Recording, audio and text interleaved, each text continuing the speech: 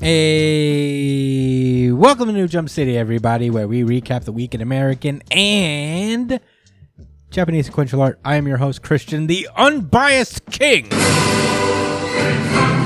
Espinal. And joining me, it is my partner in crime. It is the man, the myth, the legend, Joshua Gangsta Time Cole. It's called partner, but it should be called Gangsta Time. What up, Chris? Hey, buddy. What's good, Brian? What up, everybody listening? Hell yeah. Also joining us is the disembodied voice of our producer. It is my brother, Edgelord, Big News Brian. Dude, Josh, you spoiled I was here. I didn't even get introduced, and they just knew I was here. You ruined the dramatic surprise. I think you'll be alright. Yeah, I think it'll be fine. Thank you guys so much for joining us. We have a really fun show planned this week, so let's get right into plugs. You can find me at the Chris Espinal on Twitter and Instagram. Joshua Cole, where can they find you? JD Cole _37. And that's on Instagram as well. Hell yeah, Brian. You can find me at b.esp on both Instagram and Twitter. And if you ever want to catch me when I'm streaming, you can find me at twitch.tv/itspunchline. Oh yeah. You can also follow the show itself at New Jump City on Twitter and Instagram. Follow us on Twitter especially because every week we do a weekly really good chapter of the week poll for you guys to decide what you guys' favorite chapter was by committee. So get on it. Follow us. The poll goes up every Sunday if I don't forget. But this time I did not. I did it on Sunday. So go on there, cast your vote. We read the results every week, and I got the results for this week. So let your voice be heard. You can email us at newjumpcitypod@gmail.com with any questions, suggestions, anything you guys want us to mention or talk about. That would be pretty sweet. Or you can comment on whatever video you're watching. Speaking of videos, you can subscribe to our YouTube, hit that like button, share, all that stuff. Let's get this engagement fucking going, dudes. Also, if you prefer an audio version of podcasts, you can listen to us on Spotify, iTunes, Apple Podcasts, wherever you listen to podcasts, we are on there. So check us out on that. And yeah, I think that's it. Without further ado, spoiler alerts ahead. It is time to randomize. One Piece. Let's go. This is One Piece chapter 1015. Chains. The opening page is Senior Pink getting carried by a stork because he looks like a baby. I know. Pretty good. Last we left off with One Piece, Luffy was yeeted into the ocean and all hopes looks to be lost. Kinemon took a devastating blow to the head, and the battle's like, not looking great for everybody. Chopper is like fighting Queen, and he just got munched at the opening of this chapter. Yeah, and it showed them, man. Yeah. And he's like kind of freaking out because he just heard that Luffy lost. Kaido basically went on the loudspeaker. Is like, yo, tell everyone I smoked Luffy. And yeah, so everybody's just kind of reacting in confusion, and all hopes is looking lost right now. But Straw Hats know better. Sanji is very amusingly walking through the crowd, smacking people around using Zoro as like a battering ram, and Zoro's sleeping through all of it. Yeah, that is so wild. It's pretty good. I didn't notice that he was sleeping, actually. Yeah. I just thought he didn't care. Yeah, no, I mean, you gotta not care to be sleeping during this battle a little bit. But yeah, he's out. He's out like a light. And yeah, Queen and Perospero are looking to fucking finish Chopper off. Perospero like unleashes a bunch of candy arrows and and rains it down on the allies. Queen, I guess, just like manifests sharp teeth, which I don't think his type of dinosaur has, but I guess. You see when like the extra pointers come out? Maybe it's just weapons. Yeah. He's full of them. Yeah, Maybe he seems to have weapons. weapons inside of him, which is very weird. He has like a cannon in his mouth or something. Hence the dinosaur laser. But just as Chopper is about to get finished off, the man himself, Sanji, comes in, kicks Queen in his fucking face. And not just that, he kicks him so hard that he causes Queen to do just like a constant 360 rotation. and knocks enemies away using Queen's entire head, including Perospero. He just gets whacked away, flies off, knocked out for now, I guess. Yeah, that's Sanji for you. He comes in, Chopper's crying, and Sanji's like, "You fought well, but I'll take it from here." He hands Zoro over to Chopper, and he's like, "Go fix it. Go fix this asshole. He's got the strength of 10 when he's healthy." And Zoro's just like, 2,000. Yeah. Their dynamic is so great. So, yeah, one-on-one battle established, I guess. I guess this time for real, Sanji's going to take down Queen. And the battles continue on. Meanwhile, a much grimmer fate happens in the crawl space of the first floor. As we see that Kiku's dead, Kanjuro's dead, and surprisingly enough, Kinemon survived that massive blow to the head. Very surprising. Yeah, I mean, he's not in good shape. He didn't survive like, yeah, that was nothing. He's literally twitching on the floor. It's not good. I feel bad. I don't want to laugh. But... Wait, is it confirmed that Kinemon that Kiku's dead? Yeah, brain damage. Yes. Yeah, she got stabbed pretty hard in the heart. I wouldn't be surprised. I think this is the point where like people really start dying in One Piece. Like Oda's established that people are starting to die now, and as this is happening, Kinemon stabs the blade into Kaido's skin. Kaido looks down, and Kinemon starts to have remembrances of the day that he told Momonosuke to call him his dad, so that they would never discover that he was like Odin's son. So he's like, "I will be it's to ensure your bloodline is a secret. Hey, Lord Momonosuke," because he can't help himself. But yeah, it's a very nice and cute scene where Kinemon's like, "Momonosuke, father!" And then at this moment, Kaido pulls out a knife from out of nowhere, it looks like. And he just stabs Kinemon through the fucking heart, slams him on the ground. He is probably dead. I'm not doing the Mario sound effect, although I'm sure this is probably the end for him. I try to keep a door open when it comes to Oda, but this looks pretty lethal. It's that was a pretty sad death. As we cut over to Momonosuke as he's running away with Shinobu, he's carrying one of the Maris, the little animals that serve as like cameras and loudspeakers throughout the Onigashima. He just starts yelling into it, and he remembers that like when he was like freaking out because he could hear something, he hears someone say, "Momo, tell them," and he relays to everyone in Onigashima that Luffy has confirmed to him and spoken to him and confirmed that he is still alive, and he tells him that he will return to the battle. So keep fighting no matter how painful or hard it is. As long as you continue to breathe, continue the fight. And we see Luffy, still drowning, still falling deeper into the abyss. But he seems to be communicating with Momonosuke from some weird psychic, probably hockey connection, which is pretty fire. And pretty lit. Yeah, that's really weird because we don't know what exactly it could be. It could be the voice of all things, or it could be something else. Because it's weird that people have brought this up. Things? Yeah. There's a thing that there's certain people like Luffy. God?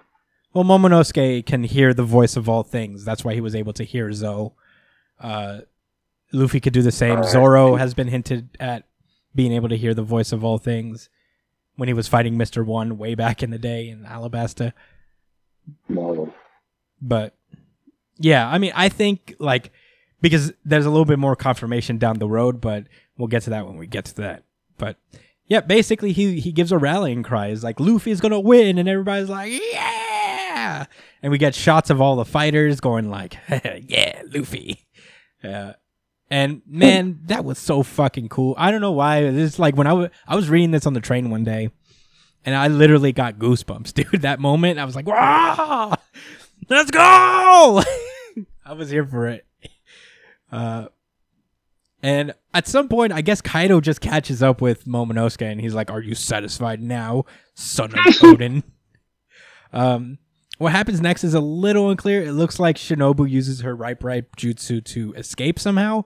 I forgot what exactly her abilities are. I know that they've been described before. Brian, can you look up Shinobu's jutsu thing? Because it looks like it's a devil fruit. I think like a couple of the samurai have it, but I don't remember what hers was exactly. But whatever she does, it looks to separate Kaido, like break off like a piece of land in the back, separating Kaido and Momonosuke. And meanwhile, in the deep depths of the sea, you see Trafalgar Law's submarine pulling up to Luffy. And man, I did not see it coming. I mean, this is the second time this sub has come in for the clutch, dude. Yeah. It's actually pretty wild how much like Oda's really good and making us forget that they have a whole ass sub. It's pretty cool. Wait, what were you guys asking for when it came to Shinobu? Shinobu's like jutsu, her ripe jutsu. I don't remember what exactly it means. So it gives her the ability to make any inorganic thing she touches rapidly mature and rot. Oh shit, that's pretty fire. So she just made the ground beneath them, I guess, just collapse. That's pretty sick. Okay, that makes sense. Yeah, good for Shinobu. That was a good move. But anyway, Trafalgar Law's crew finds Luffy. And meanwhile, back with Usopp, Otama, and Nami, they're just still running, trying to get away from Big Mom. And some voice just says, "I'm glad to hear about Straw Hat." And they look down, and Nami's climate attack has a face. And man, it is Zeus. He survived, our boy. That is Zeus, right? Yeah, our Zeus survives within the Nami's climate attack. Yeah, that made me happy. Yeah, I mean, I'm happy for him. Weirdly enough, Zeus is a weird, tragic character in this arc. You said, "I'm glad to hear about Strawback." Sure, she said, "What?" It's pretty funny. Meanwhile, back with Big Mom and Kid, they're about to square off. And that's when Law shows up, and I called it. Eustace and Law are going to team up to fight against Big Mom. It's not that big a deal. But still, I said what I said. No, it makes sense that this. Them two together could probably beat Big Mom. Yeah. Like, realistically. Yeah. The chapter closes out with someone calling out to Kaido, and it's Yamato going, "Kaido!" And Kaido looks up, he's like, "You mean father, don't you, Yamato?" And Yamato's like, "No, I've come here to cut those chains." And I guess next week we're going to get Yamato versus Kaido, something I also remember calling. That at some point while Luffy is incapacitated, Yamato will take up. Maybe I could continue One Piece. Man, this was my certified really good chapter of the week. Certified RGC. Certified RGC. Certified RGC. It just gave me emotions. Yeah, for sure. Without a doubt. I mean, I love what they set up here. I love. Oh no, that's an RGC for me too. Is it? Wow. Yeah. Oh yeah, man. Although I didn't like how he made Monster Chopper look a little soft. Yeah. I'm over it. At the end of the day, that monster form is just to show him that he ain't no punk. Yeah. He can hold his own and probably deal with a bunch of fodder. He's not going to be no take on somebody's captain type of situation. That's not what Chopper's going to be about. He's a doctor that could turn into a big scary monster and kill people. Yeah. I mean, he's still in monster form, and he could always fight another one of the Tobiropo. There's like 6 of them. True that. I just want him to suplex somebody. Yeah. And toss their body. He kind of did that already. He did that last chapter. Yeah, he has to get like someone small. There's not a lot of small people in this arc. Not a lot of small enemies. Everybody's like 20 feet tall. But, yeah, I don't know. Also my RGC, by the way. Whoa! Damn it! Certified RGC. Certified RGC. This would have been good for a unified one. We gotta get that shit together. This chapter was so fucking good. Sanji finally gets his, like, it felt like pre-time skip Sanji was back, you know? And he came in to fucking handle some business. And it's like he has some stake in this fight too, because this guy is kind of related to Judge in some way. Is he? No, he's not related to him. Judge It's like a family, but No, but he knows him. he's I don't related to remember him. that. He knows him. That's why he asked. He said, "Oh, so you're Judge's son." That's cool. Oh wait, yeah. I don't know why. I don't know how they would know each other, but yeah. I mean, it does call back to CP9 when he did that with Jabra and Usopp, where he was like, "You do this other thing, I'll take care of this guy." It'd be fucking. Ah, man, I love this chapter so much. One thing I do want to say is, like, a while back when Luffy, Kid, and Law were fighting Kaido, we were like, yo, Luffy and Kid have Killer and Zoro here. Why doesn't Law's crew just like, why is there someone from Law's crew here? And I think like, Where's the fucking Panda Bear, bro? he's out there somewhere. But I think like, this is it's cool like to keep Law's crew so understated so they could just like pop up in the clutch in other situations. I feel like that's happened a couple times already. So I'm pretty thrilled about it. One thing I forgot to mention is that the reason I think that Luffy is communicating like through Haki of some sort telepathically is because Law's crew mentions that the reason they even found him is because he called out to them somehow. Oh shit! Yeah, there's this little panel. He wasn't calling out to them. They heard them. They heard them talking to. They heard Luffy talking to Momo, essentially. Yeah, which is weird. It's weird that he called out to Momo specifically, you know? Well, because Momo would be able to Because hear he him. knows Momo has Haki as well. Yeah, that Momo would Is be able that to hear what him. it is? Or whatever. Because Momo, Yeah, because it was confirmed that Momo has that type of Haki already. yeah, on Zou, where Momo is able to hear shit that, like, nobody else but Luffy and Momo could hear Zou in the same way, where, like, they could hear Zou talking to them. So, yeah, I mean, there's a lot to dissect there. Obviously, it's, like, building up the little mystery. Maybe this is, like, the advanced form of Supreme King Haki, like the Ryuo version, so to say, like the... You know how every version of Haki has like a second level to it. Future Sight, Ryuo, now this. Being able to communicate with folks using the Supreme King. Like, impose your will on other people. It's interesting, to say the least. I'm here for it. I'm so excited. We get a Yamato fight. We'll probably get to see what her abilities are. Like, she's going to have to fight for real against Kaido, so maybe we'll get a flashback. Well, she has a fruit power. I don't know, but she has horns too. She could be also like some kind of dragon devil fruit. Why does she have horns? If Kaido's human, why does she have horns? I don't know, Brian. Maybe she also ate a devil fruit. Maybe she has a smile fruit. Who knows, Brian? Damn. Interesting. Ah, man. This is one thing I don't want to be wrong about. It's not a headpiece, it's actual horns. It looks like it, yeah. But yeah, that was all I have to say about One Piece. It's phenomenal. I loved it so much. Very quintessential One Piece for me. Very here for it. You guys ready to randomize? Yes, Yep. sir. Then let's do it.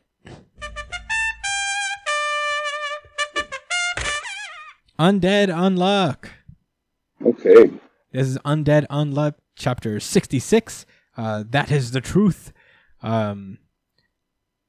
Last we left off, Shen is a zombie now. He has been zombified, and he just knocked the shit out of Feng. And Feng is like, he's like, yeah, you may be the strongest, even the strongest in the world, but you know what? That is all you are. And before Feng even gets to like rebut, he just gets knocked in the fucking mouth, and sent forward. He's like, my body moved forward. Where? And yeah, it's kind of fun. Like he's just kind of confused. He's like, the ability just transferred over to the girl. The fucking trick should be the same. And he just continues to get clocked by Shen for a little bit. But yeah, he's basically... The shot is amazing of this half picture one. The what? Yes. Oh yeah, but he's like... Oh. Yeah. It's pretty satisfying. given how shitty Fang has been. So apparently Mui is targeting the untruth of his trying to dodge and being afraid of them and negating it into making him run directly into their attacks. So Fang is pretty hyped about this. It's like, you finally used your hatred to overcome me. Then the time has come. And he's about to go in and fight some more, but Shen knocks him out in one punch. It's pretty sick. He says, Shishi Master, by killing me, you finally made me realize that instead of despair and hatred making him stronger, that it was love saving him. So as Fang falls to the ground, coughing up blood because he just got rocked with all the way to fucking next week. He's just sitting there still talking shit after he lost. He's like, man, try all you want, but you'll be helpless in the face of even more powerful individuals. So, considering how you're all continue to challenge God, you should understand the importance, its importance best of all. As Summer reveals its true form, which is this giant dragon without the shell, there's like fire horns and fuse for weird nose hair thing. It's pretty cool design. So yeah, it actually does look really dope. I almost forgot about the whole situation with Summer in the first place. Yeah, because they've been fighting all summer. So this is a great way to remind me. I was like, oh my god, this shit has gotten out of hand. Yeah, really fast. But yeah, they're about to square off against it, and who shows up but Top and the new kid. I forget his name, but I remember his was it Unmove, right? Unmove, because he could freeze people in place as long as he's looking at them or something. I think that's what his ability is, and yeah, Top shows up. Tatiana shows up. Chikara is this kid's name.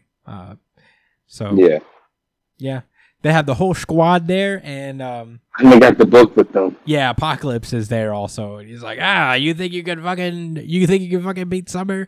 Now that it's in that form, none of you can destroy the core. You're one step closer to Ragnarok.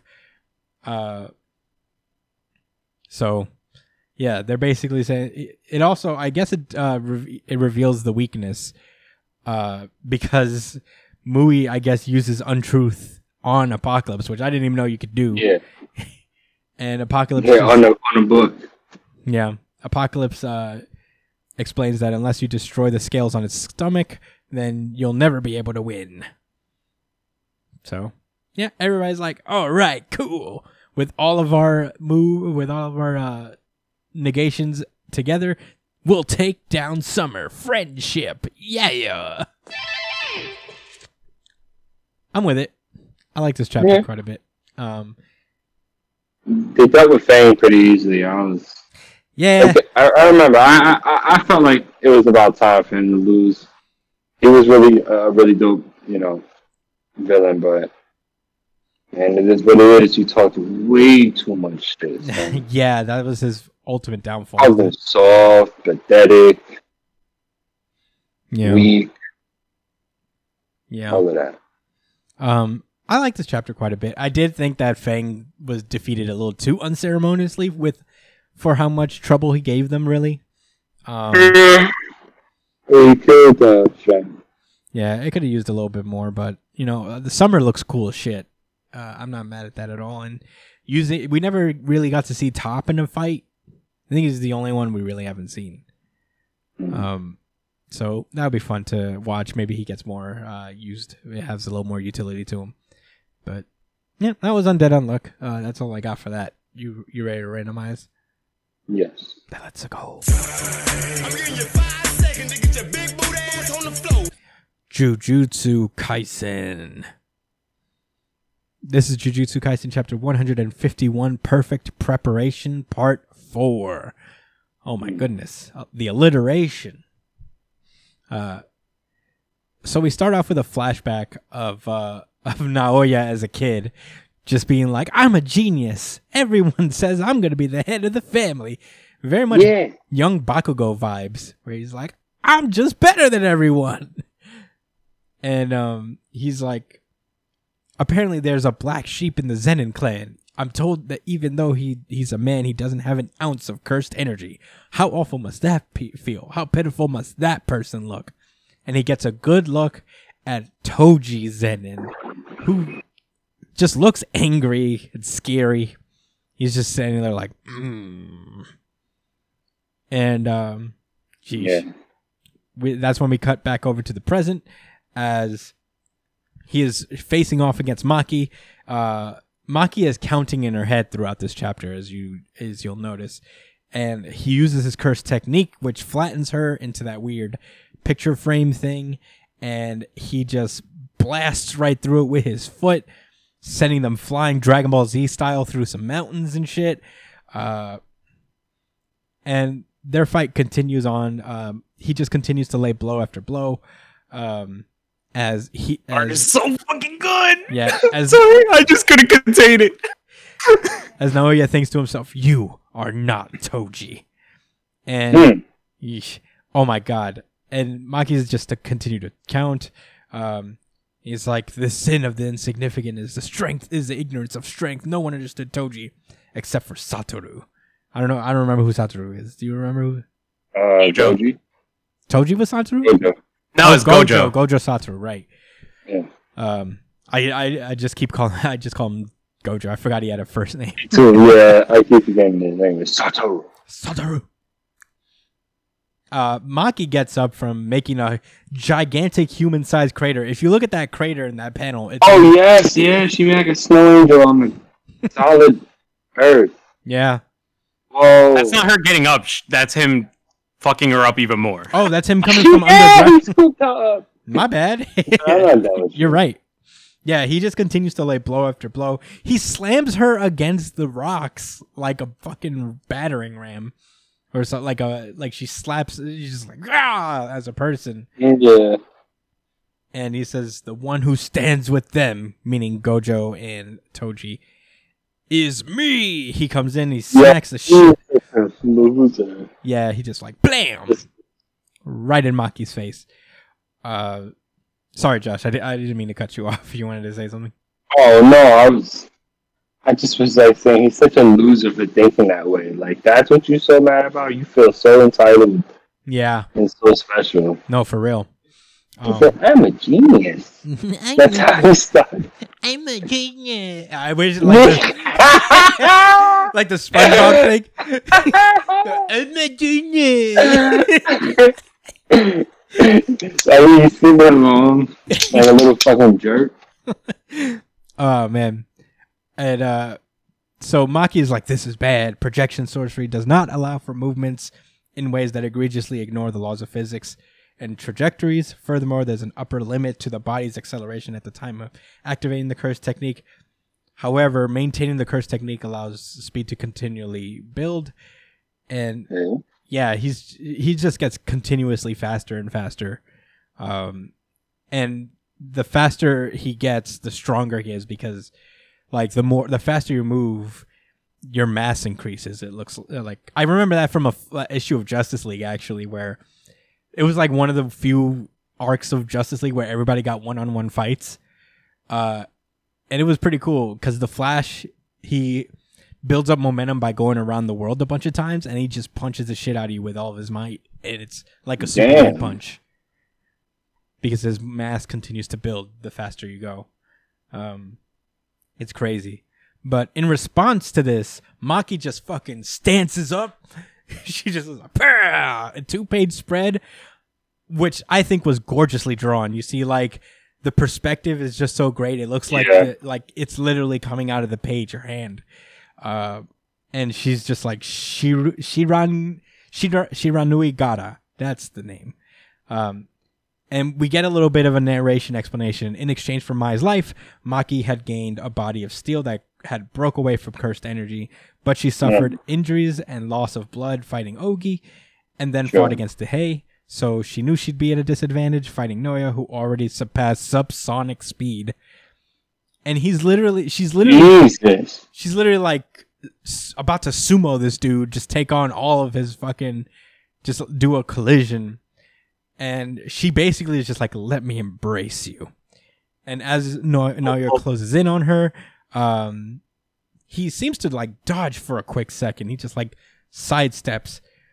And he says that when the palm of a combatant activating projection sorcery touches an opponent, that opponent must also move at 24 frames a second. One failure means 1 second of freezing. So basically the rule is if he touches you using the projection technique, if you don't move as fast as he does, then you are frozen. So that's his move there. That's kind of OD. Yeah. He is a genius. Yeah. It's the Flash. Yeah. Yeah. Or something like that. Quicksilver. One of them guys. Yeah. You freeze for 1 second, which is unfortunate because, as we learn later, Naoya can move at like a speed of light, make a bunch of movements per second. So he's coming in, closing in on her. He's like, you were planning to receive the brunt of my attack and stop me from moving, even if it meant you broke your ribs. You really are an imposter. And he's about to go in, but then Maki just turns around and is like 24 times, right? You and Obito aren't just fast. You make 24 movements per second. So I guess the reason that she was able to move is because he made like the 24 movements already. Like, I guess every step counts as a movement of some sort. What? It's hard to explain. I think That's, no, because you know that frame thing that he does? Yeah. That thing that he puts them in a frame, and that's the visual metaphor for him moving, activating his thing. So he puts you in a frame, and that allows him to do 24 things within that time period, within a second. Oh, so that's what that is. Okay, so she's basically in the frame at that moment, but she steps out of it. So I guess I don't know what they're implying here. I guess like she's probably just so strong that she could just break out of that shit. I don't know. Her body. I don't really understand what they're implying either. So you're saying here in this moment, you're talking about? Yeah, well, I guess we could close it out and then discuss it a little bit more because there's only 2 pages left and they're the most supreme pages of all time, honestly. Okay, so Naoya gets caught. He gets caught fucking slipping, dude. He just sits there. He's just like, whoa. And she's completely like, stunned. Yeah. In disbelief. She says, you make 24 movements per second. With this body, I can finally see that. As she's closing in, he's like, you impost! And before he can finish the word, Maki just lays a brick on his face, crashing him down into the ground. He's got a Bellamy-style fucking cave-in, the same one that Luffy left Bellamy in Sky Island. And changed his face, yo. Yeah, and it's much more gruesome because, like, I think Naoya is dead, but this is obviously ass whooping of the week.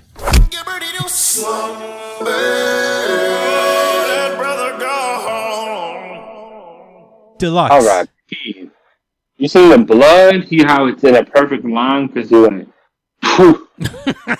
projectile style, man. Yeah, man, he is oh my out. God. His eye is like upward.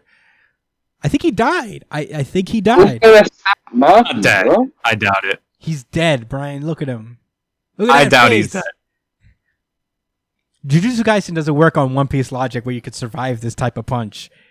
This man is dead. Is Maki gonna become the final boss of the series eventually or something? I don't think so. I don't think like having this power makes you evil. I think Toji was just evil. I just feel like who can beat her aside from the main character? Yeah, I don't know.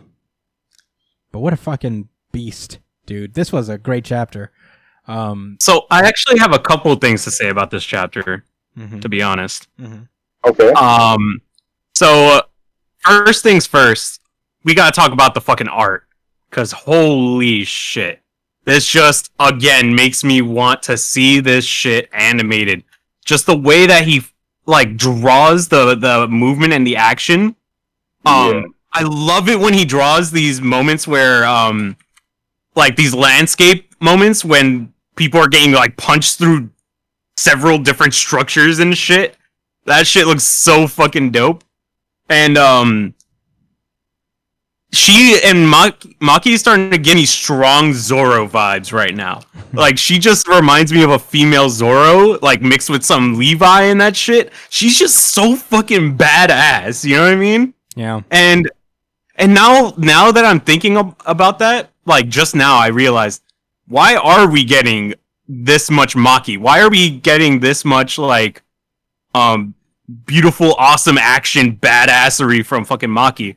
And that makes me feel like maybe she is going to be the third piece to the new main characters, replacing Nobara, right? Is that her name, Nobara? Yeah. Yeah. I don't know, So- man. I think we're gonna get little arcs because I think we're focusing on Maki because, you know, she's just the first character that we're focusing on these little side quests. I think we're gonna get probably an arc with Itadori and Megumi meeting what's his face, the third guy, the guy that's also supposed to be as strong as Gojo. I forget his name too. Oh, I forget his name. Yeah, him. Well, just call him Wilson for now until I find him. Wilson. Yeah, he's got. Because the calling game doesn't take place, I think, at this point for like a few more days. Like I think I got at least another week, so we might get, you know, training arcs regarding Yuji and Megumi, and we might get stuff with Okotsu. You know, I think we're gonna be shifting around a lot, and Jujutsu Kaisen does this where it focuses on like tertiary characters. Like Mekamaru got a whole ass arc to himself, and he's in an entirely different school. So, yeah, I think this is just his style, but I don't hate it. I love this so much, and I like Maki before, but this is just cool as shit. I can't hate it. Yeah, she just keeps getting fucking better, and it's nuts. You know, I'm here for it. It also, It's gonna take a lot to compete with her. it feels good to also see Naoya get his comeuppance for being such an asshole. I think she effectively killed the entire family. I don't know who Megumi's going to be the head of at this point. Just her friend. She's gonna be her friend's boss, and that's about it. Yeah, because she killed everyone. I don't know how many people are left in this family. I mean, her sister did say to destroy everything. Yeah, I mean, she did it. She took her word by that. Yeah, this is a very cool Kill Bill style little arc. I'm here for it. Yes, right. That's what it was. Very Kill Bill-esque. Yeah, here for it. Any more thoughts? That's all I got to say about it. It's fantastic. I can't sing its praises enough. Brian, any more thoughts before we go on? Nope, I'm set. Okay. With that being said, I believe it's time to randomize. I'm giving you 5 seconds to get your big boot ass on the floor. The X-Books. The Hellfire Gala continues. We are going to continue onward with Excalibur number 21. Last we left off, we've gotten little images, little setups for little like mini arcs within this Hellfire Gala arc. Every book has its own set of troubles that it's dealing with. So, you know, Excalibur is almost no different.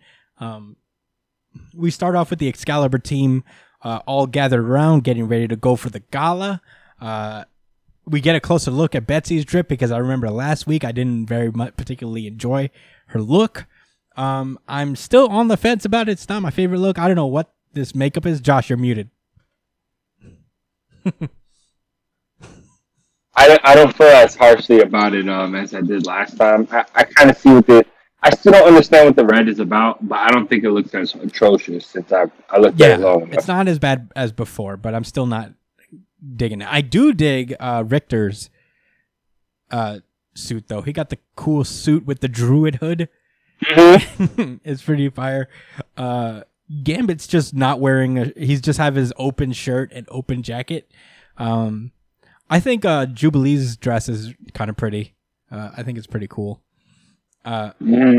Rogue's is okay. It's very Rogue, honestly. I'm like, this is what I expect Rogue to wear. So yeah, we cut over to the gala. The Excalibur team has arrived, and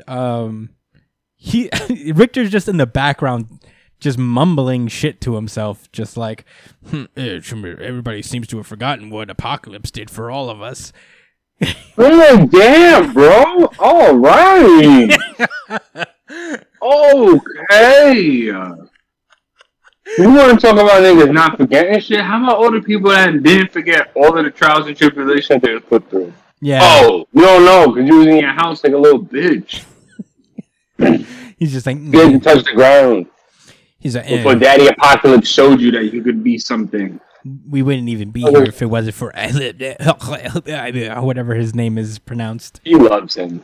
He does. loves He him. seems to love him. He's like a dad, As I a guess. father, as a daddy, This as is a the, sugar daddy, all of that. yeah. All the love. Speaking of zaddies, Shatterstar just pulls up out of nowhere. And he's still bloodied up from... Okay, so a little backstory. In X Factor, it turns out Shatterstar was stuck in Mojo World. The X Factor team recently saved them as in their blitz to close all remaining storylines because X Factor's final issue is coming soon. So they rescued Shatterstar, and it seems to have happened literally 2 minutes ago because he's still bloodied up from all the shit he had to do to save Siren from the Morrigan. And he just approaches Richter over. He's like, Julio, my love. And Julio's like, dude, why the fuck are you so bloody right now? And he's not actually thrilled to see him because I guess they had a falling out a while ago. They used to be together. They are no longer together. And it's pretty weird to see him at this point, I guess, since he's been missing since this whole Krakoa ordeal began. So, yeah, that happened. The next page is a bit of a spoiler considering the next issue. But Rogue is one of the new elected X-Men members by the Krakoan Nation. Good for Rogue. It works. You know, I have no complaints. And since she's going to be full-time duty on the X-Men, she's not going to be on the Excalibur team as a result. That's cool. Which is fine. Gambit is also probably quitting. He's like, I'll just do something else, I guess. I'll find another team. Mademoiselle. I don't know. Mademoiselle, I'll be. Yeah. I'll find another team to be all New Orleansy at. Like what? Am I supposed to know what he's saying? No. So Pete Wisdom also shows up, who's kind of like a tertiary character in all this. He's kind of like the mutant representation in M13, and he pulls up to Betsy and asks her to dance, and he's like, "Look into my mind. Shady shit is happening here." So it turns out one of the leaders of the Coven Akaba, which is this mutant-hating magic cult that hates them so much. Hating magic cult. Yeah. And they're just here. You know, he informs them that like he's the leader of them all. Brousseau has become an ambassador, Britain's ambassador to Krakoa, and he has just come here to fuck shit up because he is a hateful British man.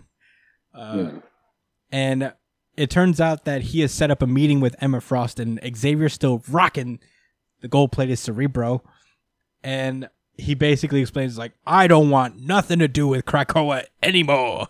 And I also want Otherworld back.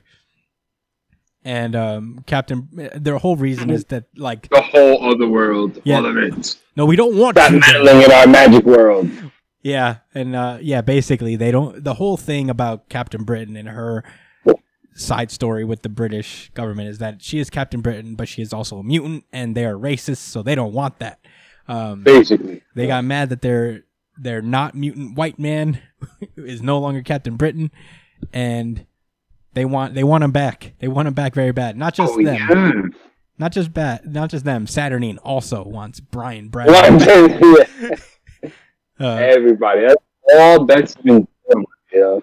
Yeah. So, Betsy's not having a good time navigating these shitty political waters. So the British government cuts all ties with Krakoa, and Xavier's like, all right. Right on the spot. He's like, oh. This is weird. Okay. But I don't know. All right. Sure. Yeah. He says, but there's like a ton of our drugs in your in your country. And he's like, we took Emma Frost was on it immediately. She's like, we got mad at them things out there in your place. What are you talking about? And he was like, no, we already rounded that up. Yeah, we rounded that up. We're returning it to you. We don't want nothing to do with you. And I'm like, damn. Oh, nigga said we repossessed them all already. I was like, damn, nigga, you took the healing drugs away from your people? Did you feel some kind of way? Dude, it takes my God. It takes a special kind of racism to take away the cure for cancer away from your people. That's literally like what happens in the real world. That's like, ultra really stupid racist motherfuckers. For real. That want to control everything. So, no, we will not allow people to live healthy and stuff. And stiff. We're going to charge them all for everything. And have 5 extra years, as one of the drugs do. I think they give you 5 extra years of life. But, yeah. Well, that happened. We cut over to Captain Avalon and his wife flirting, being corny and flirting. He's like, my lady, my lord. All that stuff. He goes off to get her a drink. And then Nightcrawler pulls up, and I'm like... He starts flirting with her too, and I'm like, Nightcrawler, you're a man of God. What are you doing?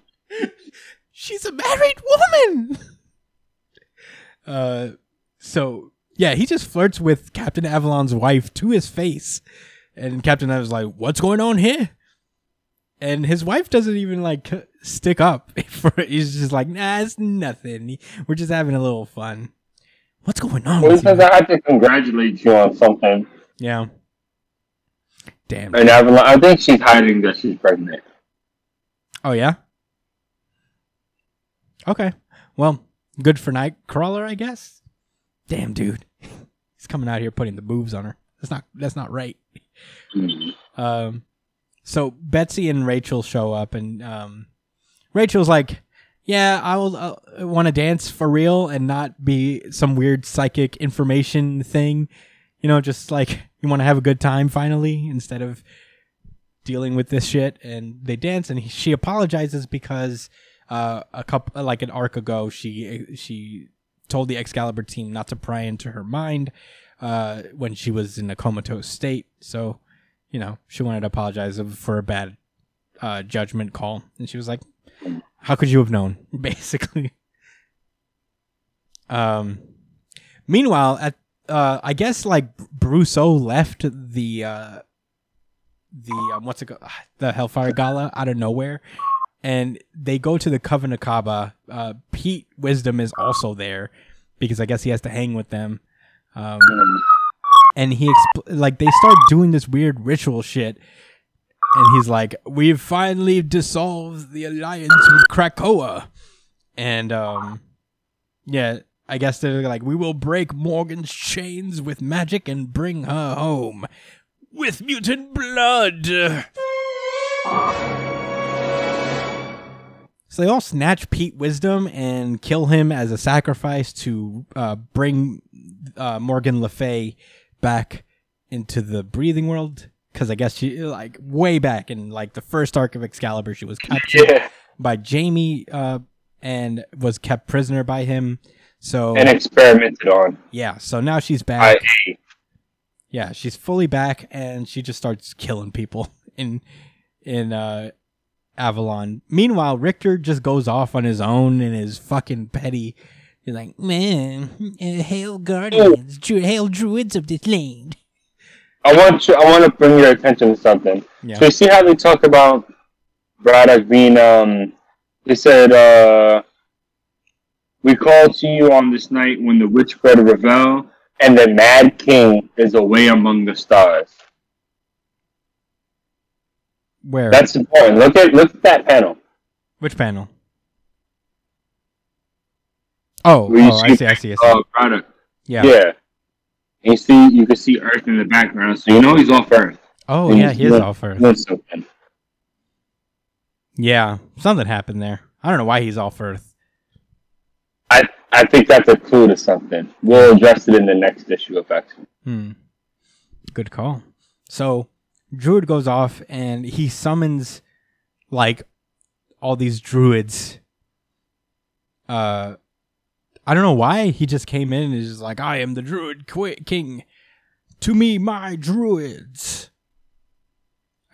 Which is kind of cool. It's a cool ability to have.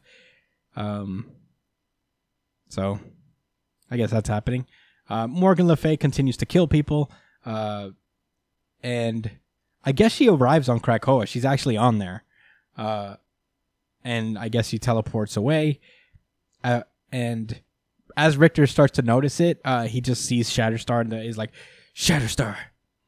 And, you know, they have like a little bit of a reconciliation moment. They kind of grab some beers and sit on the rocks. And, you know, I guess Richter calmed the fuck down.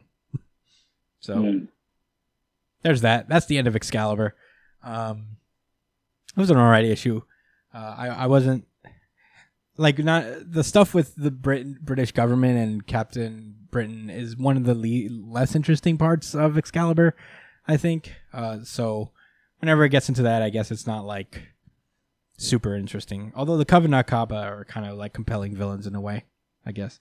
Yeah, I think these guys are gonna be a big deal eventually because you know they're part of the UK and losing them as a ally is I don't know. I think that's a pretty big deal. Yeah, I think it's mostly significance for the mutants because they really want Otherworld. So you know, and they're very closely tied to Britain, I guess. So you know, an alliance with Britain means they can enter Otherworld as they want.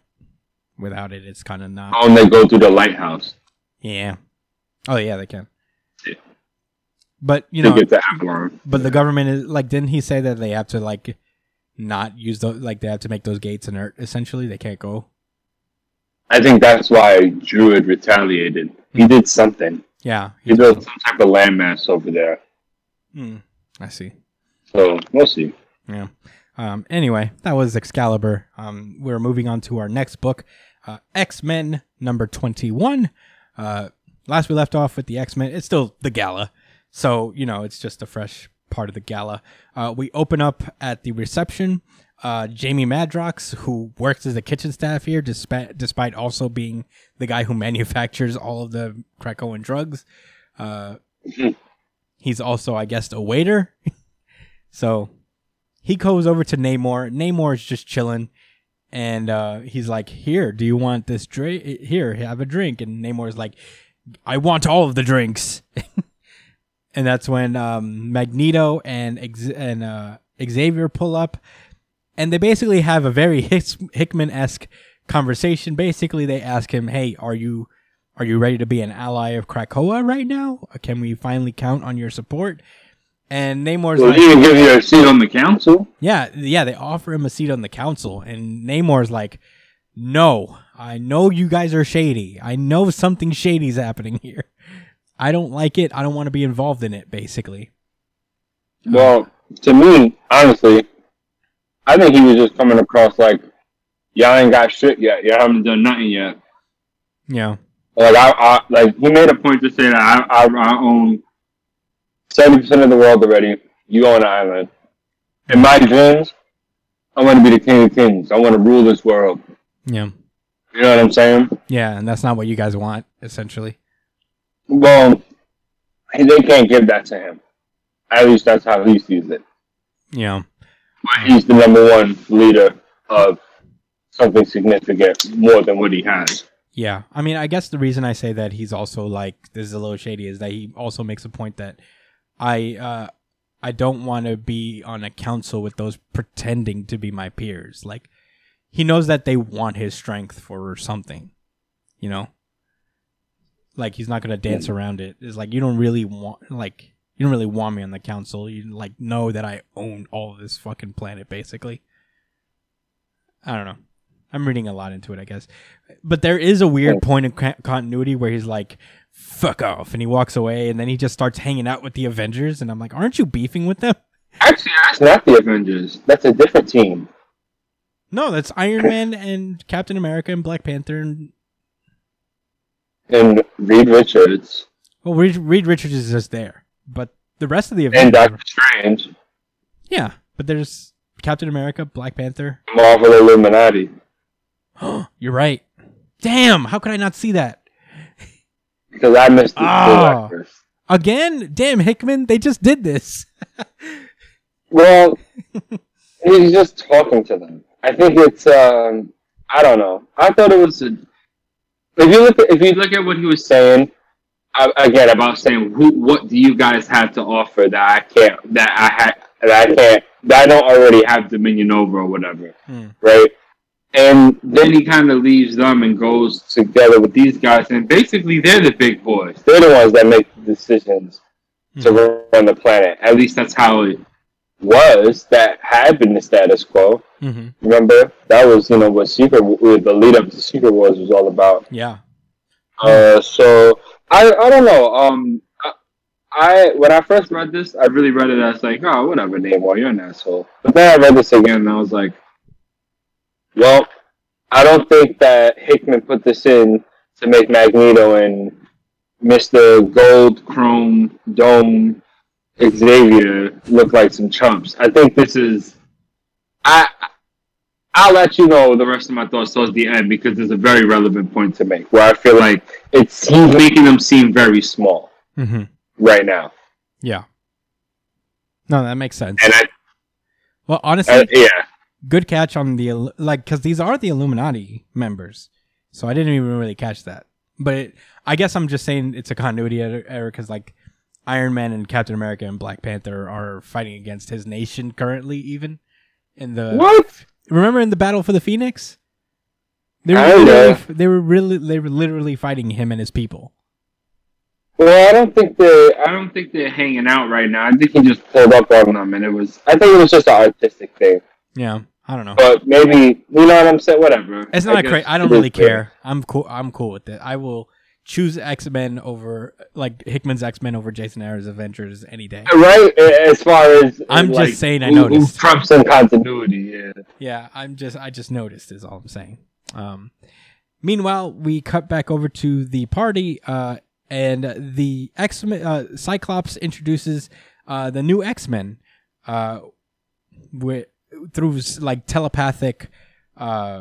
Well, first of all, they all communicate to every mutant on Earth telepathically. Doctor Strange is like, "What's going on here?" And he peers into their mind. He's like, "Oh, they're just asking every mutant why they would want to be on Krakoa not on Krakoa, the X-Men if they wanted to be. It's nothing bad." He makes sure. But yeah, at the end of the day, the new X-Men team is comprised of Rogue, Sunfire, X-23 Wolverine, Synch, and Polaris, and they make up the new team. Two of these team members have been inside the vault before, which is fascinating. I was really happy to see that they put on the same team together. I really hope that they try to get back. They try to show romantic. Yeah. It's so crazy. I don't see that not being significant, that by design to both of these guys understand that they're on the team. But yeah, I mean, X Factor's ending, so I guess Polaris needs a book. So there she is, which is good. I mean, if I'm gonna miss X Factor, but at the same time, I'm glad that Polaris is on something because I do like her character. What is her dress even? It's just floating in the air. It is. It's probably just liquid metal or something floating around. That would be so fire! Liquid metal dress. I'm here for it. Sunfire's look is pretty cool. I think so. I don't know. What do you think? I don't know. I guess I don't know much about him, so it's. I guess it's just fire. He's got fire powers. Yeah, I guess that's cool. He became the sun. Yeah. Okay, so we get an informational page, the Red Diamond, which we got a while ago in the Powers and House of X stuff, and I think scattered along the first few issues of X-Men, where they drop very cryptic fucking hints at what's coming next. And yeah, I think there's any of these you want to talk about in particular? Well, I'm trying to guess because I think every one of these hints corresponds with a book, with one of the series running. I think one of them, the Seducer one, is obviously, I think this is Douglas. I think this is Cypher and the Araco woman that he married. Seducer made an honest man out of the island's favorite boy. I think that's definitely Cypher. I bet you know. I'd bet you like to know how the fittest of all mutant is handling his second Genesis. Obviously, Apocalypse. Oh, okay. So basically, like, don't worry, we didn't forget about Apocalypse. He will be coming back at some point. There's a discussion about Who's the mutant that always gets what she wants?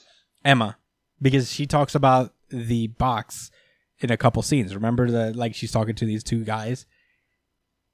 That's the box they're talking about. I think this is Oh, Emma. I see. Yeah, with the no place, which that's a brand new thing as far as I'm concerned. Yeah, I'm not sure about what the Did you- first and I last couldn't one really is. find anything. There's 2 empty seats on the council.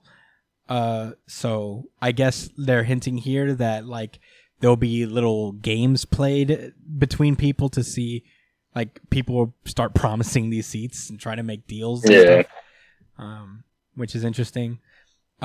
There's probably something coming up with Betsy and Psylocke coming too, with the far too long they share an existence. Now one has become 2. The first is a shattered captain. The other is under a sinister thumb. That's obviously Betsy Braddock and Psylocke. Yeah, for sure. There's the Crooked Market, which is probably an Excalibur thing at some point. Mhm. Yeah, I don't know. There's a lot of to break down here, but I don't know.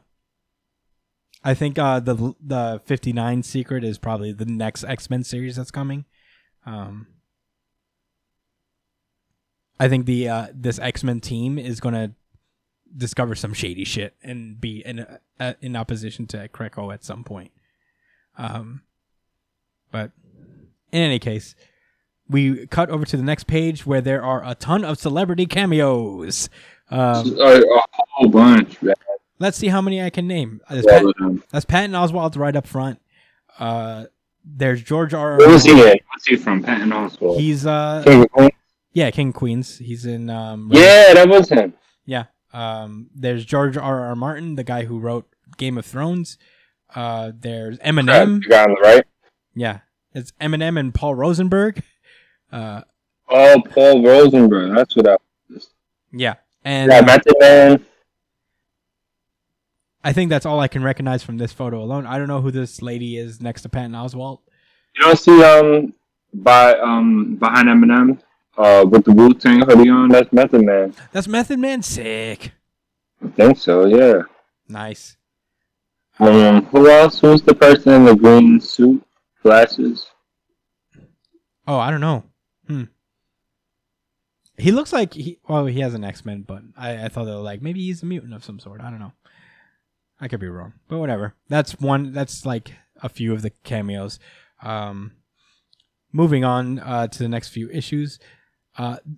Cyclops meets Kevin Feige, who is the creative guy at Marvel, doing the Marvel Cinematic Universe. He's kind of the guy responsible for the Cinematic Universe. It's the dude in the hat that he goes up to Cyclops and is like, hey, what's your story? That's Kevin Feige. This is actually really interesting since, I guess, they're planning for the X-Men to now be introduced. Like, I guess like sooner than later. Yeah. I think it's a cute So little this is Easter funny, egg. like theoretically, Yeah, it's a cute little Easter egg, like that Kevin Feige asks him what his story out of everybody is. It's kind of like a reverse Stan Lee cameo. Yeah. It's kind of cool. Yeah, literally. Yeah, that is kind of cool. So as Cyclops starts to explain his story, and he's like, I was blind to how the world works, but then I met a man who taught me how to see how things really were, and I loved him for it. But yeah, he basically is just like, I met Xavier, so he saved me, but I'm trying to not deify him because that's kind of a mistake. He said he wasn't just a savior, he was a man. He's not perfect, so I just love the idea of what he's done here, and that's why I follow him. What's my story? I'm a dreamer. I'm an X-Man. And as this is happening, Quentin Quire starts to gather various mutants together to go through a gate of some sort, and it's not the new. Not just any mutants, bro. Yeah, I mean it's not. It's not the newly elected X-Men either. It's like really strong ones. He's got Storm, Jean Grey, all Omega level mutants. If you look, everybody, man. Yeah, he's got the what's his face? Damn, I keep forgetting his name. Dude with the big shoulder pads. He's got Bobby Frog. Shit, the one that Sinister be beefing with. Yeah. Yeah. Iceman. Annihilator. No, I don't think it's Annihilator. Damn. Whatever. He's got Iceman, and they go through a Krakoan gate, and that's the last we see of them at the moment. I don't know what the fuck they're doing. Oh, I have thoughts. Ooh. All right, wait. Let's get through this. Yeah. So basically, Emma Frost gives everybody a telepathic fireworks show, and we see. But the fireworks show is interesting because she projects the same image to everyone, and she's like around this weird space thing, and all you see is this tiny red circle. As you go deeper and deeper, you see, like she says, soft exhale and fireworks at the evening's end, which is not the end at all, but the beginning of a new age. And there are two people riding on these rubble things, and that's where the issue ends. First of all, I don't know what that means. Okay. So, here are the thoughts. So, this is the idea. I think that's Mars. Mm-hmm. They're going to colonize Mars? Yes. Yo! Now, remember what I showed you that panel in Excalibur with Jamie Brado? Yeah, that's what he was and doing. And he was like off Earth? Yeah. But hold on. You want to... Hold on. I got you. Give me 1 second. See, this is why you guys should go check out the YouTube. Which, by the way, if you're listening, leave a like. Yeah. Let us know how you feel about the show, man. Leave a like, subscribe. Yeah. Well, if you listen on the podcast, drop that 5-star, buddy. But yeah, I'm looking for this page. Yeah, while Josh pulls that up, for sure, we're very much tourists to the X-Men world. We kind of picked this up during Hickman's run. So if there's anything that we kind of like miss out on, please feel free to educate us in the comments. Yeah, I remember that panel. Okay, well, look at the terrain around him. Yeah, it's ice. No, red. Yeah, no, that's Mars. Yeah. Yeah, that's what I'm saying. Oh, okay. Yeah, it all clicked. The purple stuff, I don't know. I think that's his power or something. Yeah. I think he's literally... And then what's the name of the next X-Men issue? I can't read it. It's right after the Children of the Atom. Oh my God! Planet-Size X-Men. It's too obvious. I'm surprised this is news to you. I was like... Dude, I'm a dummy. I'm just sitting on Mars? They did leave a plant on Mars during House of X. I thought that was the moon.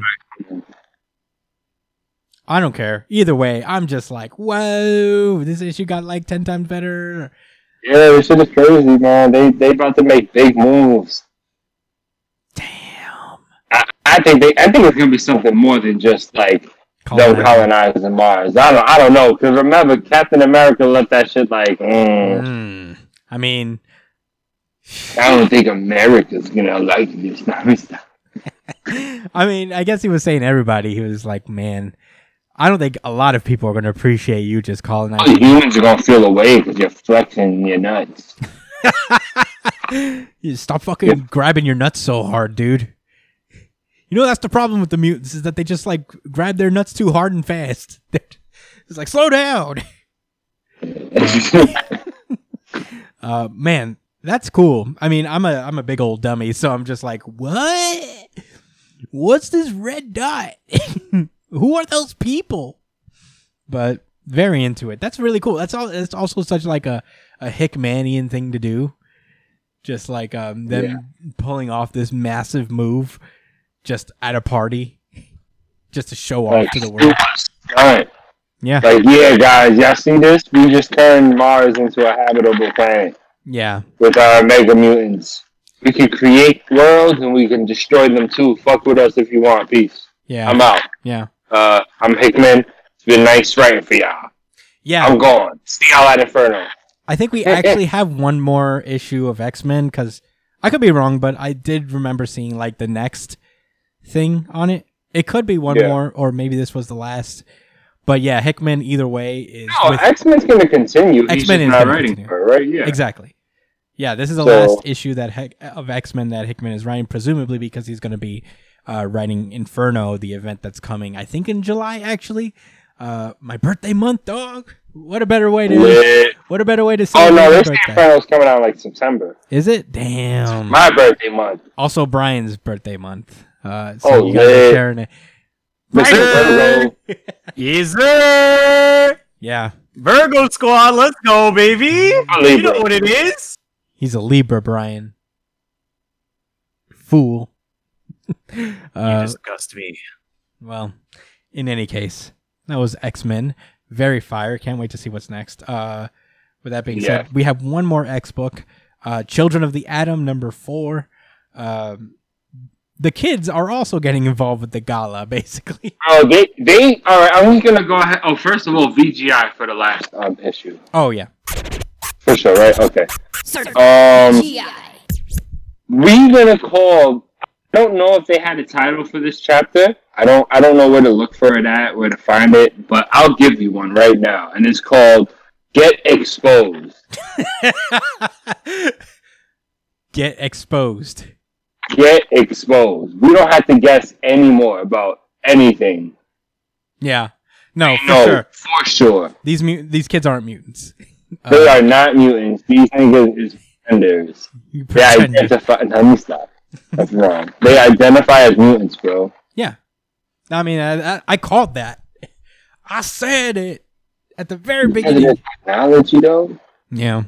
Well, they happen to get technology that completely is based on mutants that they know, which is cool. But anyway, every one of these issues is basically starting off with a narration, getting us to more familiar with one of the kids. This one's about Benjamin.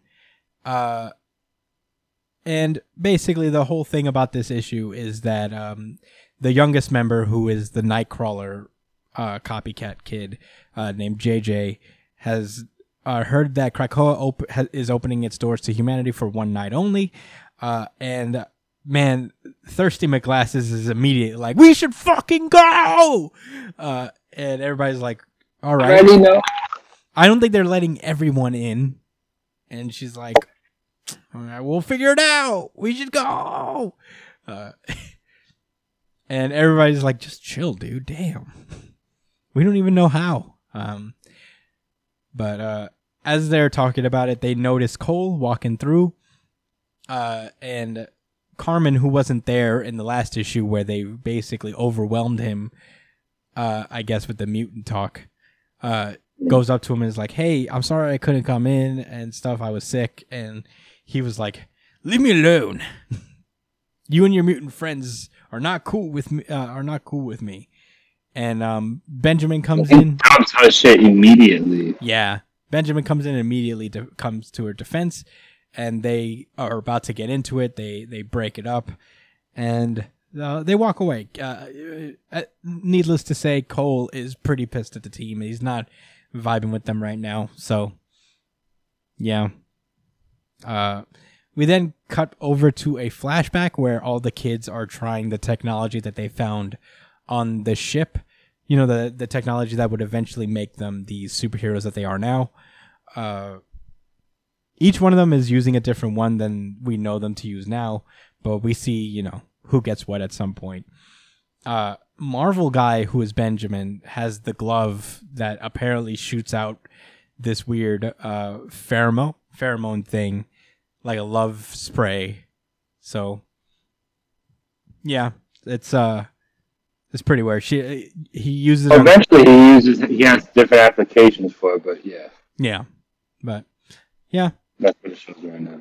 That's the end of that scene, I guess. Is we learned that Benjamin is the child of divorce. He lives with his dad, and JJ is his younger stepbrother. He's the only one that he really vibes with in this side of the family. So yeah, Carmen goes to visit him, and apparently he has a whole room dedicated to Wolverine and Deadpool. Very Edge. Hell yeah. Edge. He plays the drums. He's in the dark room with just his laptop on. Yeah. So you know. I hope it's okay. Yeah. It's a pretty cool room, I guess. And Carmen basically comes out to him. She says, "I'm a lesbian," and I'm like, and he has no questions. Like, aren't you dating Gabriel? Yeah. Are we supposed to? Did we misinterpret that? No. I mean, I remember Buddy saying that they go out, and that's why she can't go out with the guy. Yeah, even though the girl that's going out with the guy loves the like girl. her. Yeah, but she doesn't know likes that. the guy that goes out with the girl that likes. Yeah. Love triangle. Yeah. And My head scrambled. yeah, it's at that point that she's also, I think, trying to admit to him that she's starting to manifest powers for real and not just from the technology, as we've seen from the last issue, where ugly beastie powers. Yeah, and before she could really let it out, the other team members show up, and I'm like, you all just like meet up and shit. Y'all just they all squatted up to this nigga's house like they knew. They do it to everyone. Like, I don't think they've ever showed up at another person's house alone. Carmen might be the first to do that. But yeah, so they come in and Buddy is immediately like, yo, what if we use one of Cole's clothes to get in because he might be a mutant, and the Krakoan gates scan mutant DNA, and maybe that could be our way in. We could just like sew this into Cole's clothing into our costumes and then just go. And I'm like, God damn, Buddy. Oh, you went hard, shorty. She was the whole reason I even thought they were mutants in the first place. Because she was so certain, for sure, like, yo, we're gonna go to the gates. Yeah. We are. We're mutants. Yeah. I believed her, yo. I really believed her. I mean, we all, like, the kids are even like, all right, what? Jeez. But yeah, everybody's like, nah, that feels weird. He's already mad at us, and now we're using him even more. It's kind of weird now. It's getting to a weird point. Benny's like, I don't think we should do that. And she's like, hey, don't you want to meet Wolverine? And he's like, yeah. Yeah, I do. I do want to meet Wolverine. Really, really do. And that's all the convincing he needs. It's just like, what if you met Wolverine today? And he's like, all right. So he goes off. And they all suit up at the Coney Island gate. They're about to give it a try. Carmen is the one that is about to be put through first, which is interesting because I was thinking like, oh man, she's gonna go through, and they're not gonna know it's because she's a mutant because she's got the clothes or whatever. But before that happens, a bunch of lights flash around them, and they are surrounded by these weaponized soldier dudes, and they fight them off for a while. Eventually, the soldier dudes get the better of them and capture them. JJ seems to get away, though. And they're trapped in this weird area.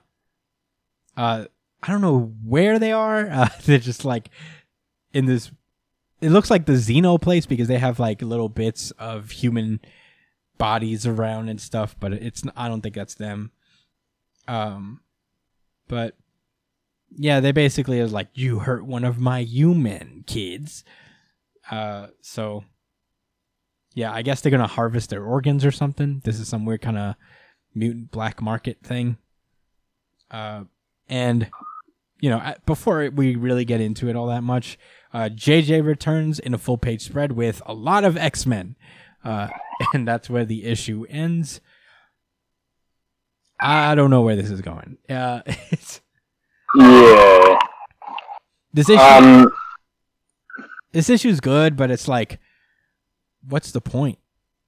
I was impressed that it stood relevant to the Gather story, especially since the story was really late, and again, like it was like a year late almost. Yeah, but it came out. So I when I read it thinking like, yeah, this is still Dawn of X right now, and it's like fine, I'll just take it for what it is. But no, they're actually trying to stay with the times, and they made something of it. I think these X-Men are about to find out and react to these kids not being mutants, and I think that's what's interesting. Yeah, I mean, you called it earlier. This is going to be a book about identity. Yeah. That can be really interesting. I'm interested in where this goes from here, because, you know, they find out they're not mutants, and then what then? You know? Not wearing those uniforms and disgracing us. I don't think they'll make them stop wearing the uniforms, but they'll probably be like, so you're not mutants? Bye! Peace out! Good luck with everything. Yeah, stuff like that. I don't know. Call Captain America next time.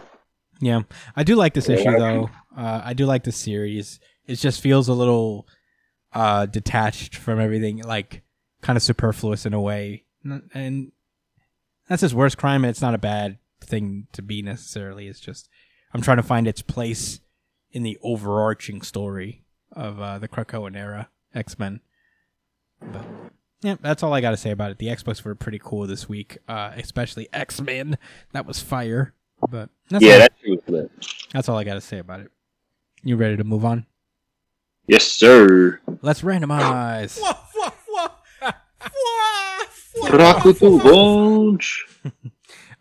My Hero Academia.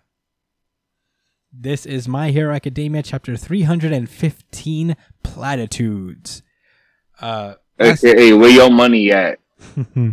Last we left off. I don't know. I just said that one. Yeah, I don't know. Felt like it was the right one. I was trying to think of the context under that. What is like? Who lost their Zero. money? Sorry, bro. I wish I could tell you more for that one. But I thought my exposed title for that one was super, like... No, that was great. Like 11 out of 10, you know what I'm saying? Yeah, I'm giving that an A++. Perfect work, Mr. Cole. Nice. In any case, this is My Hero. Last we left off, Deku used his Fajin ability to catch up to Nagant, but Nagant kind of swerved him on that. Deku was starting to get used to how she fights and all that stuff, and he was about to go in for the kill, but then she changed her target over to Chisaki, and giving Deku another thing to balance in all of this motion. We start opening with this flashback sequence where Chisaki is actually kind of speaking pretty well for as crazy as he's been the last few chapters. I know that kid, man. The one he trying to smoke. Yeah. The one that nigga just told you to smoke. Yo, I remember him, man. He fought you see his arms? It was, lack thereof? That was kind of his fault, kind of. Yeah. He was kind of an indirect result of this. Yeah. So, you know. Yeah. Watch out for him. I'm with it. Let's go. Yeah, so basically the reason she brought him along is so he could ID her. ID Deku, I mean. And Chisaki agrees under one condition, is that she would take him to the boss. And yeah, that's where we cut over to where we left off. Nagant is pointing her gun at Chisaki, who is like, I held up my end of the deal. Just take me to the boss. Yeah, as Lady Nagant starts transforming her arm into this nasty, grotesque thing. What it reminds me of something you would see in. It reminds me of something you would see in Devil May Cry or something, you know? Yeah, right. Or like a real fucking Akuma or something from The Gray Man. Yeah, for real. Oh yeah. Ew. She's gonna curse you, bro, duck. Yeah, for real. Yeah, so she's about to fire, and Deku immediately changes course. He sticks a black whip onto the wall and immediately just swings really hard over to Chisaki, and we get an explanation as to what Fajin is. And basically what it is that repeated movements build up motion-based energy for temporary storage and release. Oh. So while getting shot at, he flexed and extended his legs. The more he moves his legs, the more kinetic energy he builds up, and it allows him to like generate centrifugal force that allows him to move faster than a speeding bullet. We've seen kind of All Might do this subtly in ways where he jumps really high, all that stuff. And that coupled with the 45% of One For All, it allows him to do this kind of fake 100% type of deal where it gives him access to his full strength just by the sheer force of his propulsion, I guess. At least full strength of speed. Yeah. Full range of it's strictly it's not which is really cool. Yeah. We'll go into it mad later. about that. Yeah, we'll go into it later. I have a couple thoughts as well. But anyway, this was a cool, very Spider-Manian moment where Spider-Manian, where he pushes Chisaki out of the way, then he does the two webs on the thing and slingshots himself. It was pretty fucking cool. I was just like, damn, very Spider-Man. So he starts to think to himself, he's like, I was using One For All at 45%, Danger Sense, Smokescreen, Black Whip, Fajin, and Float. And he switched them on and off in rapid succession, but it built up too much and his body froze. So having that lesson learned a few seconds ago, I narrowed it down just to using One For All, Black Whip, and Fajin.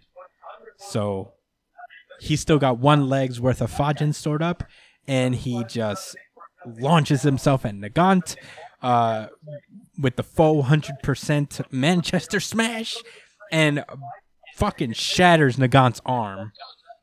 So she rockets himself forward with that speed to kick her with the smash. Yeah, pretty cool. Damn, and all he did was break her arm with that. I guess he missed her face entirely. So, I mean, if he's flying at the speed of a bullet, that's gonna fuck up anything, to be honest. No, I'm saying like that's all. They didn't like rip her arm away and murder her. Yeah. No, I think it's probably because it was reinforced by something. It's not a regular arm, obviously. All right. Imagine. All right, so the speed of a bullet, right? Something getting shot at the speed of a bullet. When you think about a bullet being small and how much damage a high caliber bullet can do, right? Like from a sniper getting shot, like from Lady Nagant. That's doing a lot of damage, bro. Yeah. So imagine something going at that same speed and velocity, but like the size of, I don't know, what's the like a human body, like a 6 foot long bullet, essentially. Yeah, it's I see what That's you're why saying. I'm a little confused. Maybe it wasn't like full strength, but again, if it's not full, but it's still mad fast. I don't know. I guess our arm is just strong, bro. No, it's just weird. I totally see where you're coming from. It makes sense. Like, it's too precise a strike to even like when you're moving that fast to narrow your attack to strictly just the arm. It's a lot. Yeah, it might be a lot. I let suspension of disbelief kind of take over there. So yeah, I'm not gonna nitpick over it too much. I just felt like, oh, she got a strong arm. She got a beefy arm, bro. Yeah, no, she did. I mean, you saw how it looked. It looked like an Akuma.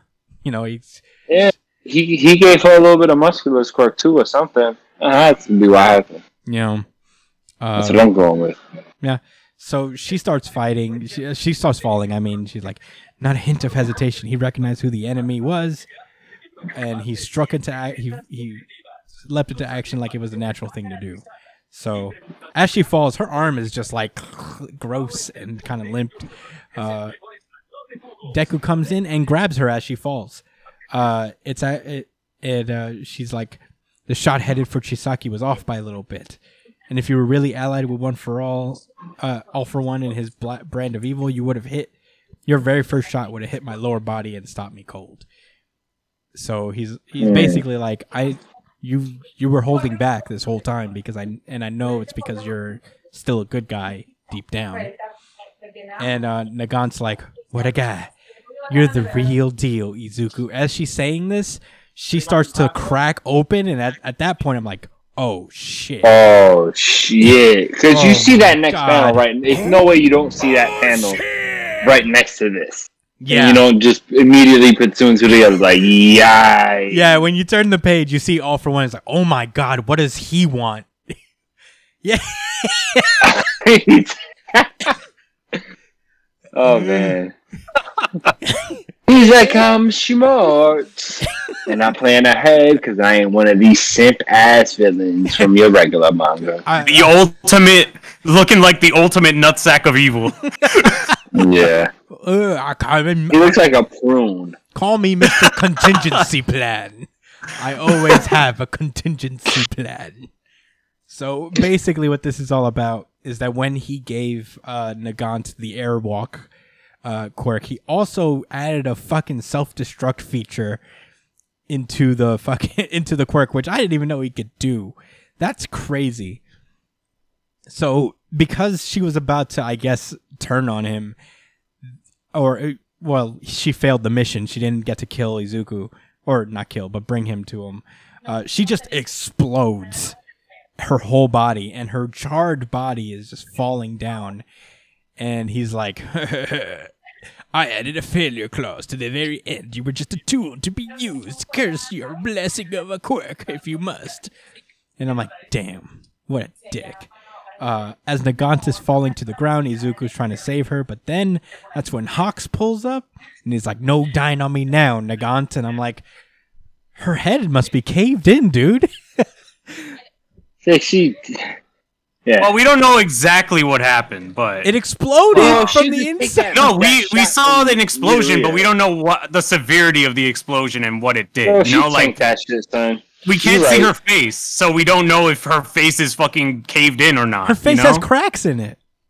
Nah, she Like, tanked it that. has If she cracks would in it, but Look. people get cracks in this series. I'm almost certain she'll survive this, but that doesn't mean it's like how you know. She got hit with at minimum a 140-pound bullet. Yeah, and her arm's fucked. You're right, Josh. Look, man, she's charred to a crisp. I don't even know why if she would want to live in this state. You know, she's got third degree. Her arms all fucked up. She's burnt up. Dude, you thought Maki had it She bad. took a L, so she's mentally worn out too. You know what I'm saying? Yeah, yeah. It's that. it's not good. But I don't know. Hawk saved her, so I guess the finishing blow, which would be to splatter on the ground, didn't happen. So she might be still. You guys I mind guess if I they can start? have an open casket now, or something. You guys mind if I start the discussion Go for it. on bro. this chapter? Start the discussion. All right, so before I get into all the nitty gritty stuff, I'm going to start with what I was disappointed in. And honestly, this Whoa. is the least interesting ending to a chapter I've seen from My Hero Academia in a while. God, Like, damn. Just like the way that like this isn't a really nice panel to end on. Like it's not very dramatic. It's not even really interesting. It's like he photoshopped Hawks onto her body or something. There's nothing really interesting about this. Like About him usually catching a dead woman. yeah, like he could be a lot more dramatic than this, to be honest. Like he could draw this a lot better. Like they're in a cityscape. There's so much, and he's usually so good at drawing these ending pages with cliffhangers and shit, right? But it kind of just left me like, well, okay, I guess. So she's fine, I guess. Like, what's gonna happen next chapter? She's gonna, like, I'm just disappointed a little bit in how it ended. Yeah. Well, that's like page composition thing, and I don't know, man. From experience, like panel composition is so fucking hard because at certain points you have to start choosing your battles and what you want to emphasize, and you only get so many pages a week, and for multiple reasons. So it's kind of hard to kind of like distribute it sometimes. I know I have had that problem. Like I draw sometimes and I'm just like, damn, I have to, you have to kill your darlings in a way when it comes to like how you want things to look in terms of page and panel layout. But Yeah, I mean, it's not like the most dramatic thing, but I can forgive that. I just feel empathetic in terms of like artist to artist, I guess, where I'm like, I get it, dude. It's hard sometimes. But yeah, panel composition I've been trying to learn about a lot, and yeah, it's just one of the things that happens sometimes. One Piece does that a lot, where they try to, like, its panel composition is on and off in the later years because he's just trying to stuff so much story into one chapter because he doesn't want to do this for 75 more years. So, you know, it's a hard thing to consider, but I do agree with you, Brian. Like your criticism isn't invalid, but it's just kind of like, damn it. I understand where you're coming from, Brian. What was you gonna? Go ahead. It's just that I'm just used to such high quality from him, you know. So, and when like a chapter ends like that, it's just like, well, this is still a good chapter, but still, that's kind of. I mean, it's all right. I'm looking back at the earlier pages, and I'm like, well, it's offset by the fact that the rest of this chapter is fucking baller. Like, yeah, this whole chapter was fucking what was crazy. It's just, man, would be nice if it ended with a bang, you know? Yeah, I mean, it did technically. Shut up. It literally exploded. But to get into the things that I did like about the chapter, though, or more so, I'm really interested about, was I did not expect this quirk to be this good. You know what I mean? Like, this is a really, really strong quirk, and it's kind of like, it kind of brings up a lot of questions to me as to, like, because they're making comparisons to All Might and shit, and it's like, how did All Might do all the shit that he did with just the strength alone when he has so many similarities to how these quirks function, right? Yeah. So, well, it's so wild. It's all right. Well, look at it like this, right? If you have somebody with powers that can make the wind blow, right, and make really strong gusts of wind, and you're like, oh, that's lit. But then you have someone like All Might who's so fucking powerful that if he claps his hands, he can create wind blasts 5 times the strength of, you know, what this guy can do. You know what I'm saying? Mm-hmm. It's whatever. He was so strong that he can just, you know, his power and options were limitless. The only thing he couldn't do was, you know, something real specialty wise, like how Yaozu does, like how she just creates inanimate objects. Obviously, you can't do that, but as far as physical feats, if it's physically possible, he could do it in a way. Yeah. I mean, I'm not sure what the question is. I think if you pay attention, like in the very first chapter, All Might uses Fajin. If you think about it, because he bursts really high in the air. After he defeats like the mud dude for the first time, and I don't know if you guys remember this scene, but way back where he was like where Deku holds onto his leg for the first time as he's like flying through the air. Basically. Yeah. I think that like he got to that high by using Fajin. No, I understand what you're saying, but he didn't have access to any of the previous quirks. He just had access to his 100%. Huh. I didn't know that. I figured that he didn't, but that's why I'm asking this. That's why I was kind of, it's not really like I'm asking a question, it's more like I'm posing a thought where it's like, it's insane that All Might was able to do all that he did and have it be so similar to like the full extent of One for All's power. Yeah. And not unlock it. You know, like, it's crazy that he had a body that compatible. I think he might have had some influence from like the other quirks on his body without realizing it to an extent, I think. That makks sense. Just because I'd say sorry. No, never mind. Go ahead. No, go ahead. I'll give this thought, right? For however crazy you think All Might is, or however powerful you think he is, right? For what he achieved with just his 100%. And I know you were introducing the thought that maybe the other quirks had influence on him. I think it would literally only be Fajin, because you wouldn't see anything Blackwood related or even with Float. He just jumped around. Regardless, I mean, look, I'd say forget that, right? That's not what we need to focus on. What we should focus on is if All Might could be the man 100 grand with the one for all, Midoriya could potentially reach 100% and then still have access to the other quirks. Yeah. How amazing is that? That's the idea. Man. So I had kind of, I know Brian definitely had things to say, but I actually had some thoughts about this chapter too, and it only didn't hit the RGC because, One Piece was pretty epic, and I'm not going to do One Piece dirty like that. And I know My Hero Academia is going to have its day in the sun very, very soon. Yeah. But that's just a prediction. But look, in this chapter, I remember what Brian said about when in the fight against the muscle dude, and he was like, "Oh, you see, this is showing us that this is still the Midoriya. How he's thinking and using his quirks together."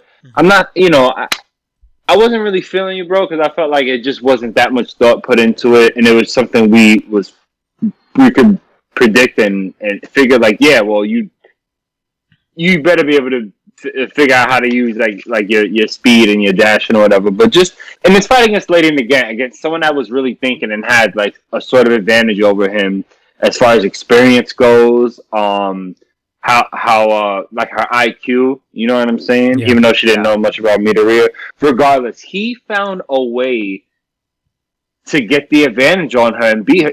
And she had the advantage on him. She had the drop on him as a sniper, which is a really big deal. And I think that there was a point made to that. But what Midoriya did was use his mind, but not just to make a strategy where he would think in his head and try to figure out ways to win.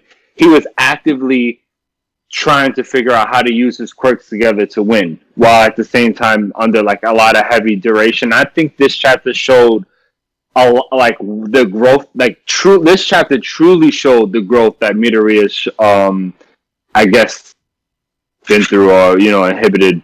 I forget the word to say.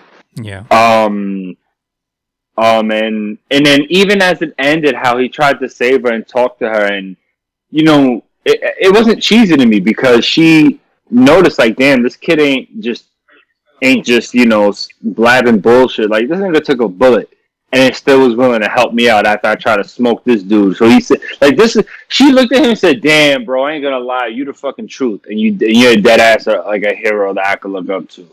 Yeah. My old ass, my Juma ass. And then she explained. So, yeah, I guess those were my thoughts. I really like this chapter, and I'm damn near considering the RGC, but I'm not going to do that to long. Yeah. I mean, Jujutsu Kaisen probably would have been my second place RGC, honestly. But tight third, honestly, dude. I mean, this was a great chapter. At first, I'll be honest, I was just like very kind of disappointed in Fajin because I didn't put a lot of thought into it, and I was like, damn, another mobility quirk. He has like flow. But it does have a lot of application, though. For sure. After as I gone on and thought about it, I was like, you know what, this is pretty cool. And talking to you guys today has like solidified that even more. But yeah, at first I was like, damn, he's got Black Whip, Float, and what was the other one? Damn, that was more mobility as well. The smoke screen, which is kind of like, meh. Yeah, come on. But I honestly, this is the only one I feel like is super lame. Yeah, these are essentially really cool powers. He's basically Spider-Man at this point.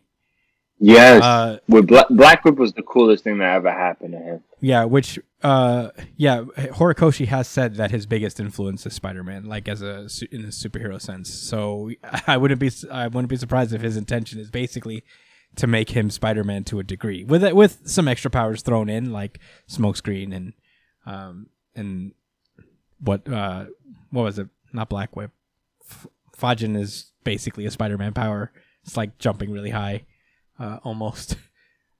Dude, if I knew I could send mail directly to Horikoshi, I would try to send him the full series of Friendly Neighborhood Spider-Man translated in Japanese, just for him to read. Hey, he's probably got it, honestly. I wouldn't be surprised. Think so? Yeah, I wouldn't be surprised if he's got some Marvel comics out there. Right, because it was such a low-key... Was it a low-key run? Friendly Neighborhood Spider-Man? Yeah. Yeah, it was pretty short. It was like 7-9 issues long. No, it was short in length, but was it popular? Like, was everybody reading it, I or don't was think it so. like low key as I far think as it's kinda like you know, low-key. like a hidden gem? Yeah, I think it was more of a hidden gem. Oh, that's so disappointing. I know. I was wondering, is like, did it get canceled because it didn't sell well? Is that what it was? Because I loved it. That was a sad day. It was beautiful. The day that we lost Friendly Neighborhood Spider-Man. But anyway, My Hero Academia was great. I have no complaints. It was pretty cool. Fajin has grown on me completely. I'm into it. Same. Yeah. There's one more thing that I actually want to say about Fajin is I think this is going to be a really good combo quirk. Like, I doubt he's ever going to use this for actual combat. I think he's always going to use this as to kind of become more All Might-esque in his ability to like get to places like in one leap and shit. Mm-hmm. And I think it's really interesting to see how Deku is kind of piecing it all together. Because this is doing a lot of like visual storytelling, right? They're not telling you how Deku figured out how to use it. They're showing you how Deku found out how to use this quirk. Like, even when the first time they use it in the last chapter, it was like he used the smoke quirk, right? And then you see him throwing around those decoys, essentially, like the cape, his hood or something. That was him building up kinetic energy while also making use of the movements that he had to make. You know, it was really fluid. Yeah. So it's like he was already considering all that shit while actively trying a quirk that he's never used before. So Deku is really like on his A game right now. It's like he knows what's at risk and everything, and he knows the stakes, and he's really honing in on what his strengths are. And I think that's really fucking interesting the way Horikoshi is choosing to show that. Yeah, because they could constantly be talking about how he does it and all that shit, but he chooses to show instead of tell, which is really, really impressive. Yeah, I appreciate that. And there is a cool bit of growth with Deku where, you know, he's learning, you know, that he can't just keep switching them on and off, that he's realizing that, oh, well, it's better if I choose, like, based on my strategy that I want to employ, I choose the quirks that are relevant to that strategy and just keep the others off. You know, so I guess the only way to do that is to be a little bit reckless up top, which is, you know, why he's been, like, shifting through so many quirks. You know, you learn trial by fire, essentially, but... Yeah, and he'll develop his combinations. Yeah, oh my God. That's really interesting. I didn't think about it like that. Yeah. I mean, if there's anybody who can, like, strategize combinations, it'll probably be Deku out of everybody. It'd be Deku, yeah. Oh Makes my God. sense. And as he gets inspiration from the other fellow heroes. Yeah. I like that. I like this trajectory. I'm starting to... All right. Yo, this chapter, I ain't gonna lie, is starting to shift my perception. I don't want to jump off the boat though, but it's this. Let it be known that here is where a middle ground. It was sliding for me, and then like recently, it was still sliding, but it was very level. This has not only made it even, but slightly up. Like the bleeding has stopped completely with this chapter. Yeah, it's cauterized the wound. Well, I'm glad that you're digging it a little bit more. I'm also starting to like appreciate. I never had like lost all that much faith in My Hero, but I do like it a little bit more, you know, as the chapters have been going on. A little bit more direction here for it. But I guess we got to move on now. Are you guys ready to randomize? Yes, sir. Then let's go. Oh, good. Black Clover.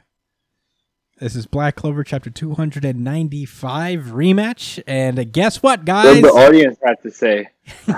Guess what, guys? What do you guys have to say, huh? RGC certified RGC. This is certified RGC.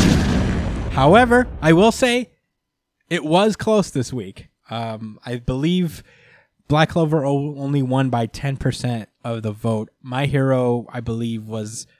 My Hero, One Piece, one of the two were a close second. You'll see it in this direction. I think that yeah, it was kind of close. Black Clover won it out ultimately, as it usually does. But hey, if you guys want to cast your votes, follow us at New Jump City on Twitter and cast your vote. The poll is usually up on Sundays and all the way up to Thursdays when we usually record. So yeah, let your voice be known as we get into Black Clover. This is a cool ass color page, by the way. I do love this color spread. It's just like, yeah, this was actually really fire. And Tabata it was different from them too. Like, he doesn't usually do stuff like this. Yeah, they're like, it's very like Kuboian. It's very it's you know, subtle. You know, it's not like big bombastic usually. Usually Tabata's color pages are pretty damn good. I usually really like his color pages a lot, and this is no exception. Yeah, it's unique too. It has like a graininess to it that looks like it was done on purpose. You know, like this is like an old photo taken, but obviously it was drawn. Yeah. Damn, this looks really nice. Well, it's the painting in the background. Look like background. Miss Charmy. He That's basically, like, you know, different from how she usually looks. I think he painted this basically. I think he like did a lot of the colors are painted, which is pretty sick. But yeah, let's move on to the chapter proper. Last we left off, Noelle just showed up to face off against Vanica. Gaja is also there to free Loro Pachica. And he's like, "Oh, did you get stronger?" Vanica's just like, "Did you get stronger for me, Noelle?" And not only did Noelle get stronger, she is accompanied by the water spirit. Finally. Yeah. And Vanica's like, the water spirit, I'm so tired. Yay. We get a flashback as to how this connection was established. And I remember this plant lady, but I forget her name. She basically explains that before ultimate magic or anything else, there's another power you should acquire. Isn't that right? Undine. And the water spirit Undine shows up. And she explains that, like, because of the curse warding magic, it temporarily dissolved her contract with Loro Pachica, and she decided to shift over to Noelle's grimoire in order to build up her strength again. Yeah, Noelle's basically has to become strong enough to become the next host for the water spirit, or, you know, for whatever temporary reason. But the problem is they don't get along really because Undine is very honest and very blunt. So she lets her feelings known.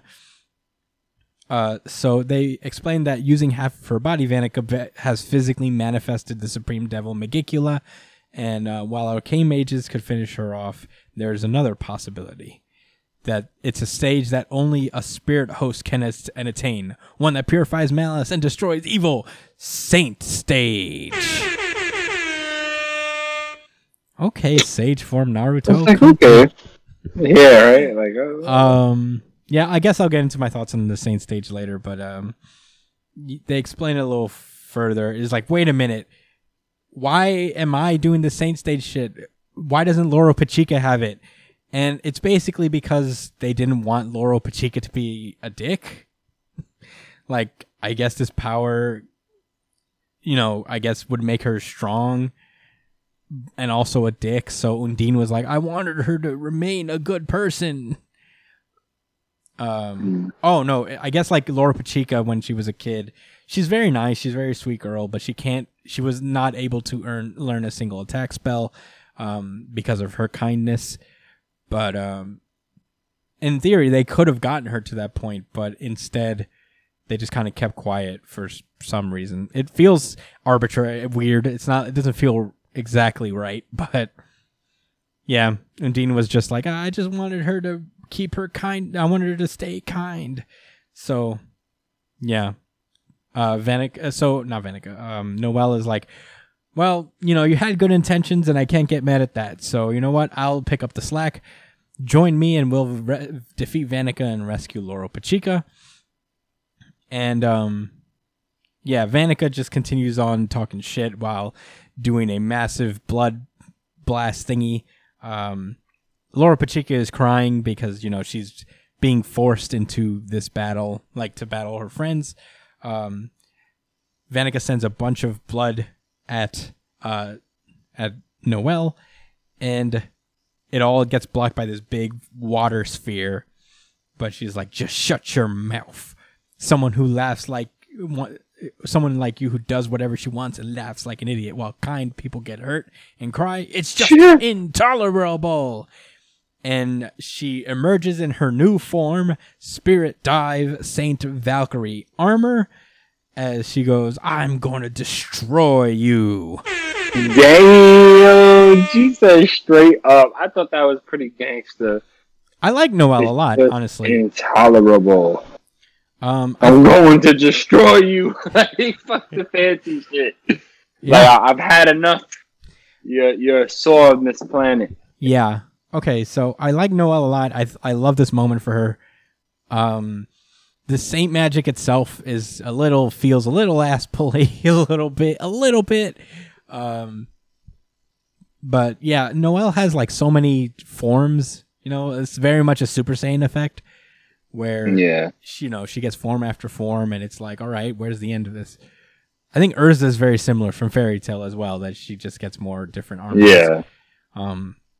Which, I'm not entirely mad at. I just wanted to point that out. I do like Noelle, though. I think, like, out of all the Black Clover characters, she gets a lot of development. And I appreciate that development. I like this form, too. I think it's pretty cool. It has looks dope with the wings. It makes sense. I figured she would be the water, the water spirit guy. Like, yeah. No, she is a water mage, so that works out. She has a halo on her head too. It looks cool. I like it. I'm hoping that this becomes a more a battle in this similar vein as Magna's battle, where it's a little more compelling, a little deeper than kind of just the surface of saving Laurel Pachica. Yeah, like they have an actual like drawn out battle. Yeah, and there's like the thing about Magna's battle is like it was very character developy. It was like very much to the core of who Magna was and all that stuff, and it kind of changed his standing in the universe as a whole. At least I like to think. So I don't know. I would like this to be a deeper battle, because I don't know where the series goes after this. I don't know how much further you can go than defeating the literal demon spawn from hell. So yeah, I don't know. I'm hoping for a good fight and an interesting one at that. But those are all my thoughts on Black Clover. Do you guys have anything to say? Brian, any thoughts? Oh, man, fun chapter. All right. Nope, not really. All right, guys. Without further ado, let's wrap this show up. Thank you guys so much for listening. As usual, you can find me at the Chris Espinal, Brian at b.esp, Josh at jdcole_37. Follow the show itself at New Jump City on Twitter and Instagram. Email us at newjumpcitypod@gmail.com with any questions, suggestions, anything you guys want to talk to us about. We are open. Comment below on whatever video you're watching. That would be pretty sweet. Like, subscribe, all that stuff. Share the videos with your friends. Whatever series you got, I got it in little highlight breakouts, or if you like full episodes. Also follow us on iTunes, Spotify, Pandora, Amazon Music, Google Music, Google Podcasts, wherever you listen to podcasts. We are on there, my friends. So get into it. Thank you guys so much for listening, and stay safe, New Jump citizens. Peace out.